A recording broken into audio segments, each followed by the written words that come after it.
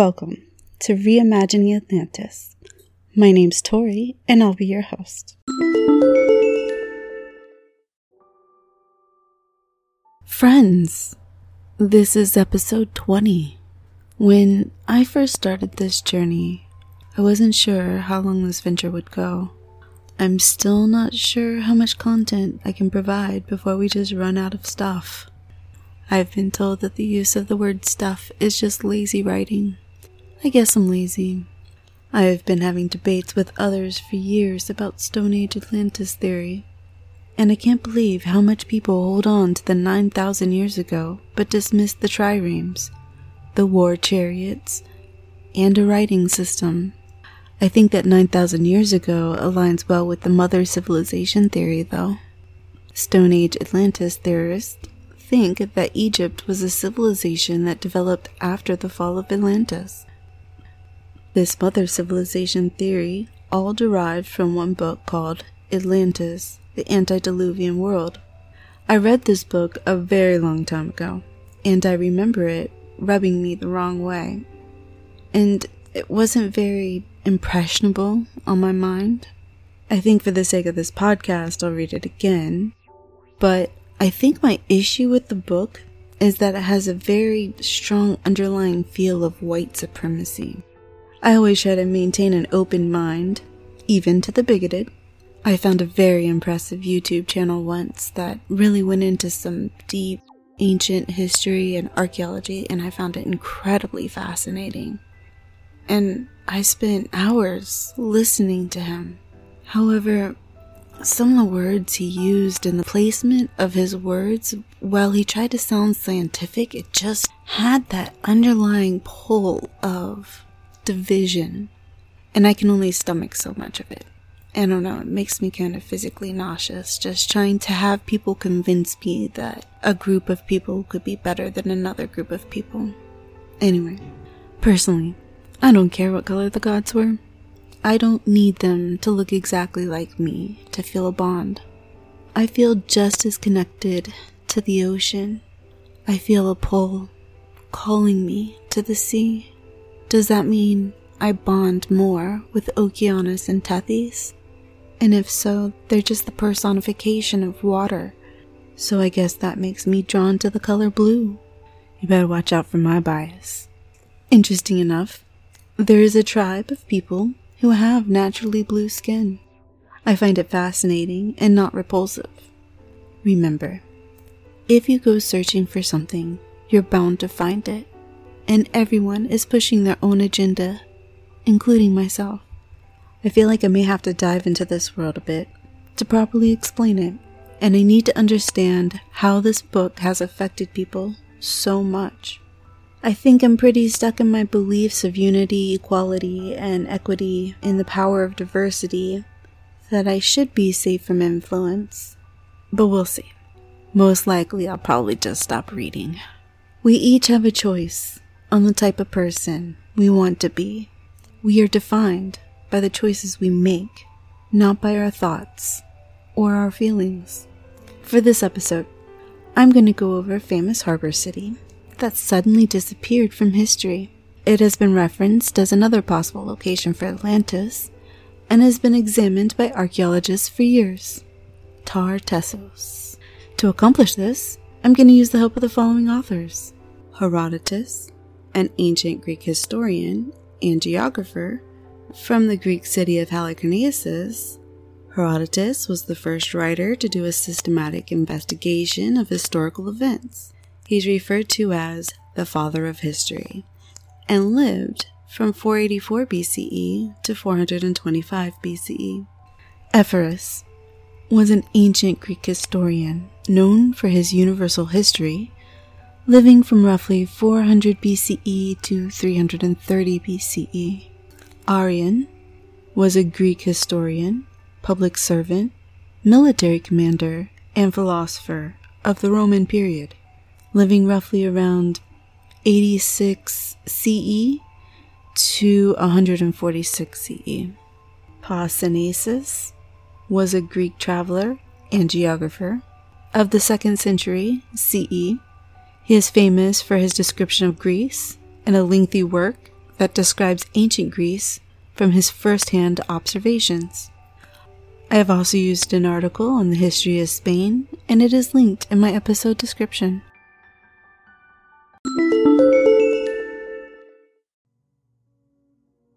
Tartessos is a river in the land of the Iberians. It reaches the sea by two mouths, and between these two mouths lay a city with the same name, Tartessos. The river is the longest in Iberia, has tides, and is now called Betis. Tartessos. That rolls off my tongue like Tartuga. It feels very piratey to me, and I want to start singing sea shanties. Tartessos. Some of you may have heard of this city, and it's nagging at you in the back of your head. Others may just be shaking your head at me while listening in childlike curiosity. In the Bronze Age, tin was in short supply. Although the Levant had access to a decent supply of tin, and I want to say they got it mostly from Afghanistan, a large amount of tin actually came from the Celts. The Celts would travel down the coast of France and past Portugal to finally land just within the sites of the Pillars of Melkart. The Tartessian language is an extinct pre-Roman language once spoken in southern Iberia. The oldest known indigenous texts of Iberia, dated from the 7th to the 6th centuries BCE, are written in Tartessian. The inscriptions are written in a semi-symbolic writing system called the Southwest script. They were found in the general area in which Tartessos was located and in surrounding areas of influence. The Tartessian language texts were found in southwestern Spain and southern Portugal. Tartessos can be seen on Herodotus's map, and their story seems very similar to the fate of the Atlanteans. Tartessos was a semi-mythical harbor city, and the surrounding culture on the southern coast of the Iberian Peninsula in the modern Andalusia, Spain, at the mouth of the Guadalquivir River. It appears in sources from Greece and the Near East, starting during the first millennium BCE. Herodotus describes Tartessos as beyond the Pillars of Heracles. Archaeological discoveries in the region have built up a picture of a more widespread culture, identified as Tartessian, that includes some 97 inscriptions in a Tartessian language. The Tartessians were rich in metal. In the 4th century BCE, the historian Ephorus describes a very prosperous market called Tartessos, with much tin carried by river, as well as gold and copper by the Celtic lands. Herodotus refers to a king of Tartessos, Argentanios, presumably named for his wealth in silver. The people from Tartessos became important trading partners of the Phoenicians, whose presence in Iberia dates from the 8th century BCE, and who nearby built a harbor of their own in Gadir, or modern-day Cadiz, Spain. Pausanias, writing in the 2nd century CE, identified the river and gave details of the location of the city. Here's a quote from Pausanias. "They say that Tartessos is a river in the land of the Iberians, running down into the sea by two mouths, and between those two mouths lie a city of the same name. The river, which is the largest in Iberia, and title, those of later day called Bestias, and there are some who think that Tartessos was the ancient name of Carpia, the city of the Iberians. Both Atlantis and Tartessos were believed to be advanced societies which collapsed when their cities were lost beneath the waves. Supposed further similarities with the legendary society, making a connection seem feasible, though virtually nothing is known of Tartessos, not even its precise site. Other Tartessian enthusiasts imagine it is a contemporary of Atlantis, with which it might have traded. Simbacha, and I apologize for trying this name, Simbacha Jobovici, stated that the biblical Tarshish, which he believes is the same as Tartessos, was Atlantis, and that Atlantis was hiding in the Tanakh, although this is heavily disputed by most archaeologists involved in the project.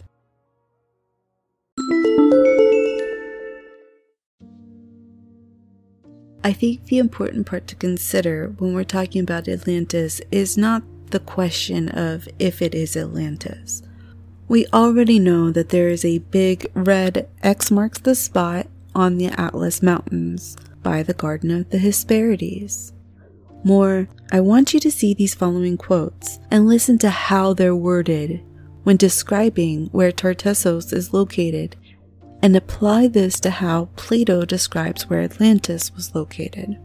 Here's Ephorus, and he writes that the capital of Tartessos was 2 days' travel, or 1,000 stadiums, from the Pillars of Hercules.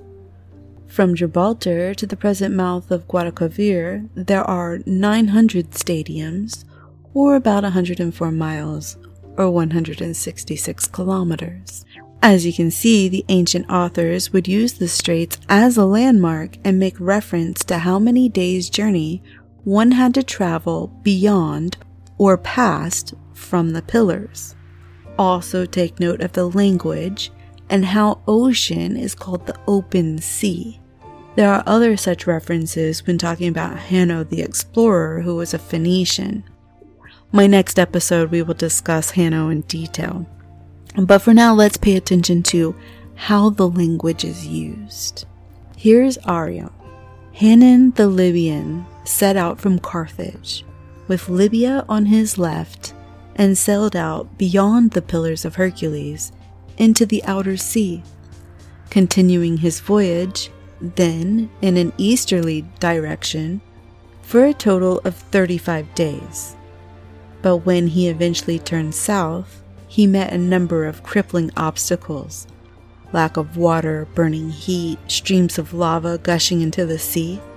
Hanno's report was an inscription in a Carthaginian temple.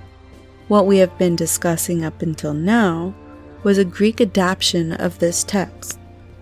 Here's Herodotus. The Carthaginians tell us that they trade with a race of men who live in a part of Libya beyond the Pillars of Hercules. On reaching this country, they unload their goods, arrange them tidily along the beach, and then, returning to their boats, raise a smoke.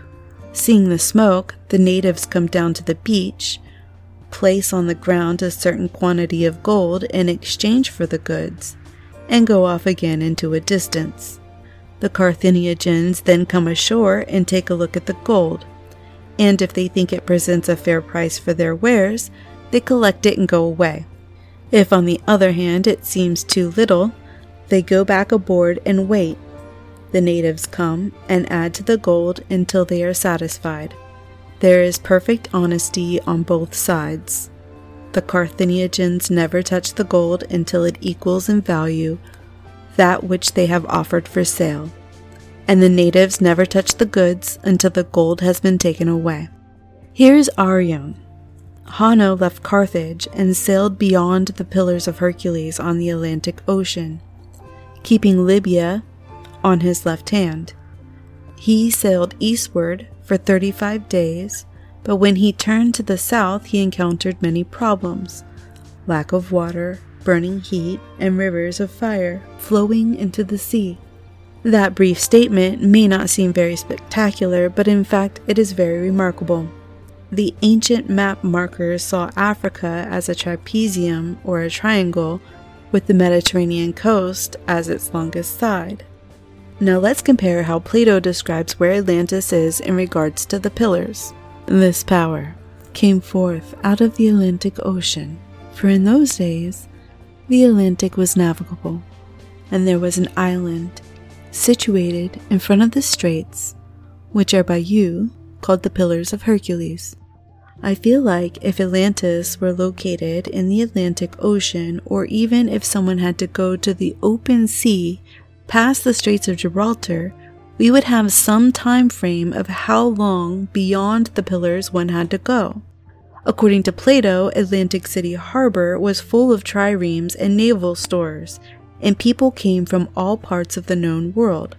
Plato says the following: "Of the combatants on the one side, the city of Athens was reported to have been the leader and to have fought out the war. The combatants on the other side were commanded by the kings of Atlantis, which, as was saying, was an island greater in extent than Libya in Asia, and when afterwards, sunk by an earthquake, became an impassable barrier of mud to voyagers sailing from hence to any part of the ocean. It is possible that from Egypt one could get to Atlantis from some river or series of rivers, like River Triton. After the major Atlantis earthquake, the river lost its main water source and began to dry up. So for me, I think it is completely possible that there was once from Egypt, or maybe even from the Nile, you had the ability to turn westward, potentially Lake Triton, and from that river, or maybe even a series of rivers, from Egypt, you could once get to the Atlantic Ocean other than from the Mediterranean. What do you think?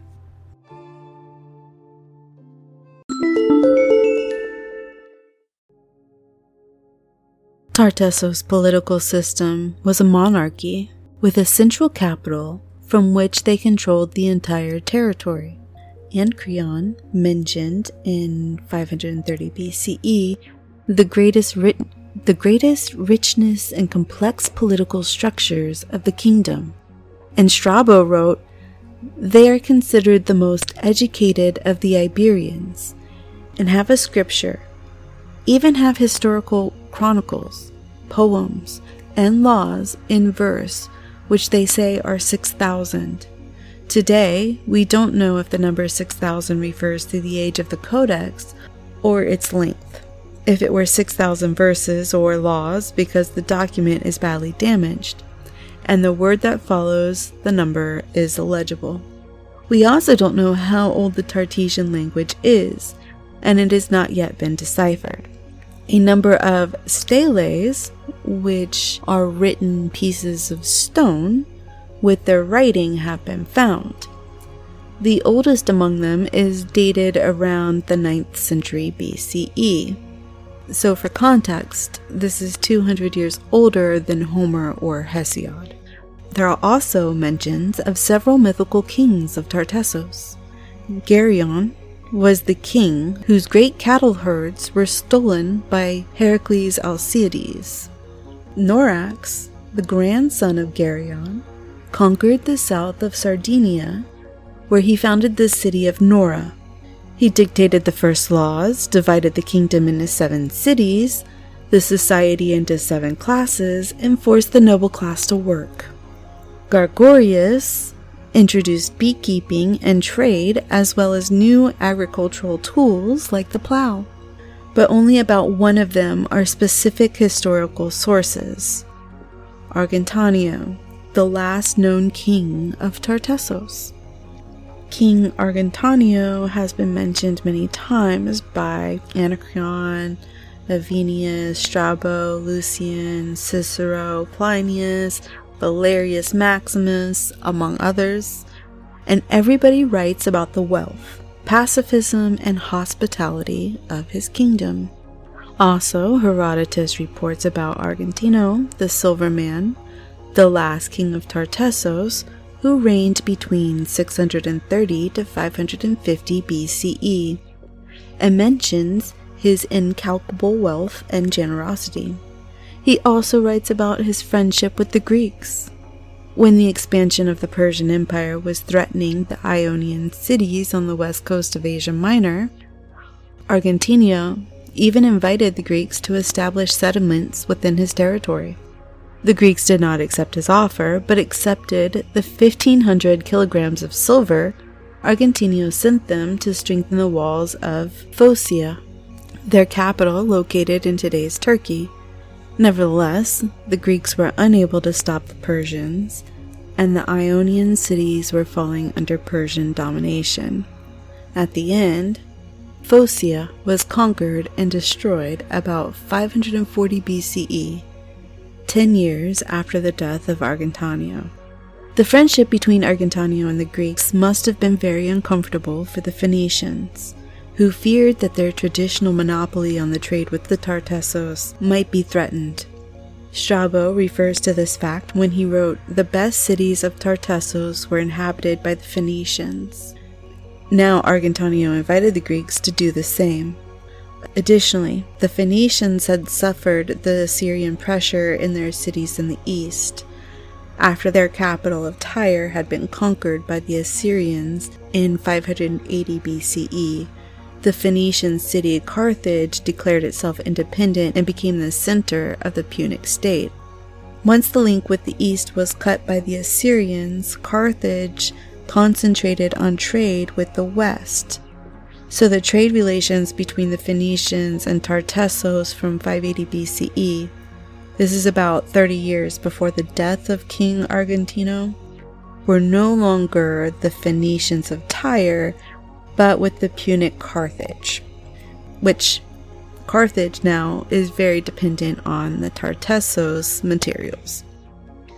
At that same time, Carthage was in possession of a powerful navy and had the intention to become the first economic and military power in the Western Mediterranean.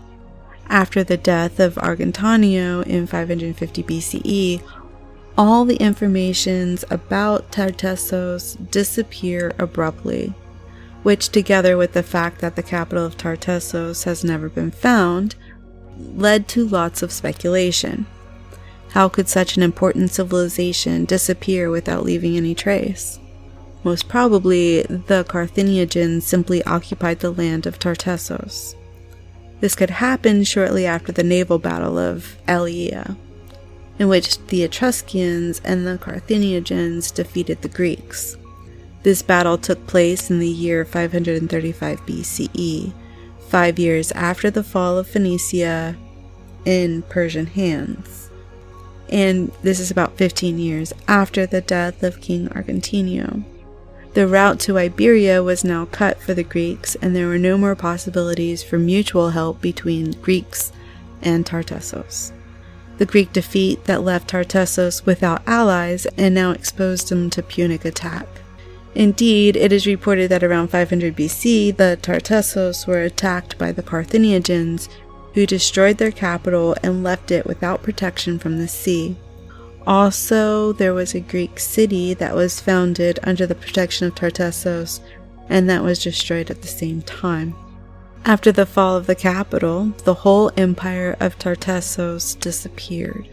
Historical reports indicate that Tartessos had little military defense, as their success had always been based on trade and friendly relationships with their neighbors. So Carthage ended up getting most of the Spanish Mediterranean coast under its influence. In the year 460 BCE, Carthage was totally defeated and the Romans arrived to the Iberian Peninsula. There, they founded a region called Tertitania, where the descendants of Tartessos were living. They called this region Baetia, and the river Tartessos, which crossed into the region, was also called Baetis. According to several historians, the biblical city Tarsus was the capital of the kingdom of Tartessos. Should this be correct, we find multiple mentions within the Bible. In the oracle against Tyre, the prophet Ezekiel reports that silver, iron, lead, and tin were discovered from Tarsus to Tyre, and then sold to Mesopotamia. The Book of Kings, the first, mentions ships from Tarsus, which brought 3 years' gold, silver, and ivory, as well as apes and peacocks to the court of King Solomon. Also, Isaiah 2, 12, and 16 mentions these quote-unquote ships from Tarsus. It also mentions the city of Tarsus was freed from the yoke of the Phoenicians when Sidon and Tyre were defeated.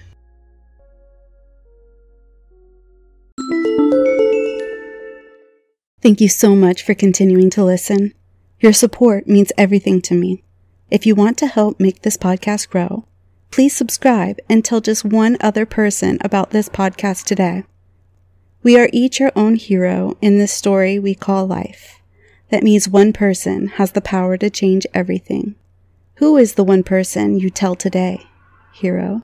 Let's help keep Atlantis alive, or at least reimagined. A new episode will be released every Thursday at 9 p.m. See you then.